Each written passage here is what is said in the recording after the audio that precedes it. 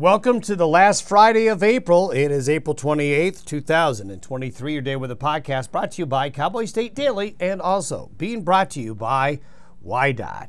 It is going to be a rather brisk, chilly day across the high plains and Rockies as northwest wind flow will come in behind the cold front that brought a wide variety of weather yesterday. We had rain, hail, thunder, even had a couple of severe thunderstorm warnings due to strong wind gusts, and then it all turned to snow in some areas.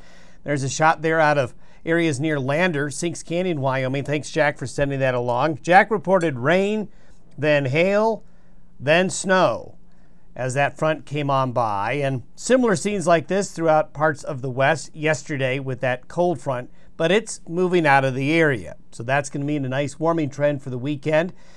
And it's just not a short-term warming trend because it'll continue to be warmer into all of next week.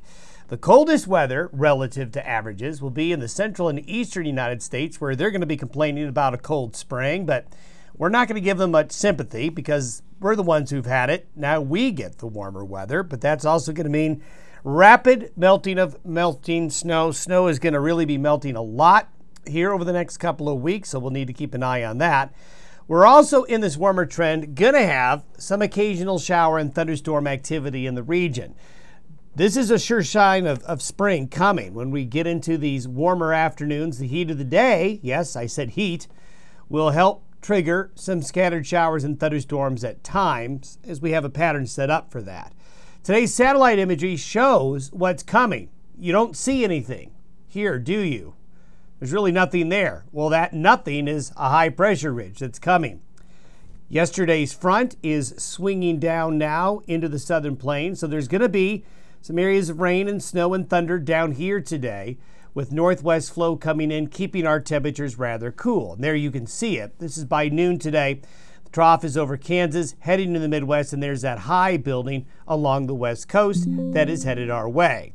Temperatures, though, are going to be chilly. So you can see along and east of the divide, along the cold front, the colder air is going to keep us a bit on the cool side. But you can see it's warming up already over western Canada, warming up nicely along the west coast. And this is the precipitation forecast from later this morning to Monday morning. So you can see across the southern plains a little bit more rain, some showers in the northern plains, but very little else going in across the west. So that's going to warm us up.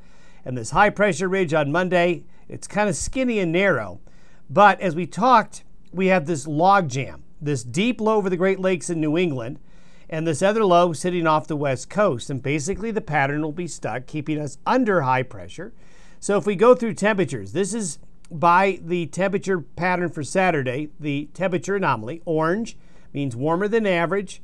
The white means average. The blue and the greens is where it's going to be colder. So you can see the warmth building in the west. This is Sunday. You can see the cold air kind of comes back a little bit. So actually areas along in the east of that line on Sunday might actually see a slight drop in temperature. Not a big one, but a slight drop. But then we have a push of the warmer air coming more to the east by Monday. And by Tuesday, it really warms up. As we see, look at all the red across Canada and the Intermountain West there. So temperatures are going to be, by this time frame, getting deep into the 70s in many areas and warming up. And that warmth is generally going to continue to be overhead because that logjam is essentially still there. Low pressure in the east, low pressure in the west, high pressure in the middle. But as we mentioned yesterday, these upper level lows will spit out little disturbances towards the Rockies, and the warmth of the day, the melting snowpack, moisture coming back into the air, and also a southerly flow, also helping to bring in some higher humidity air, is going to lead to some afternoon and evening showers and thunderstorms. Now, what I'm showing you here is a period of time where the models are predicting where the thunderstorms are going to want to be.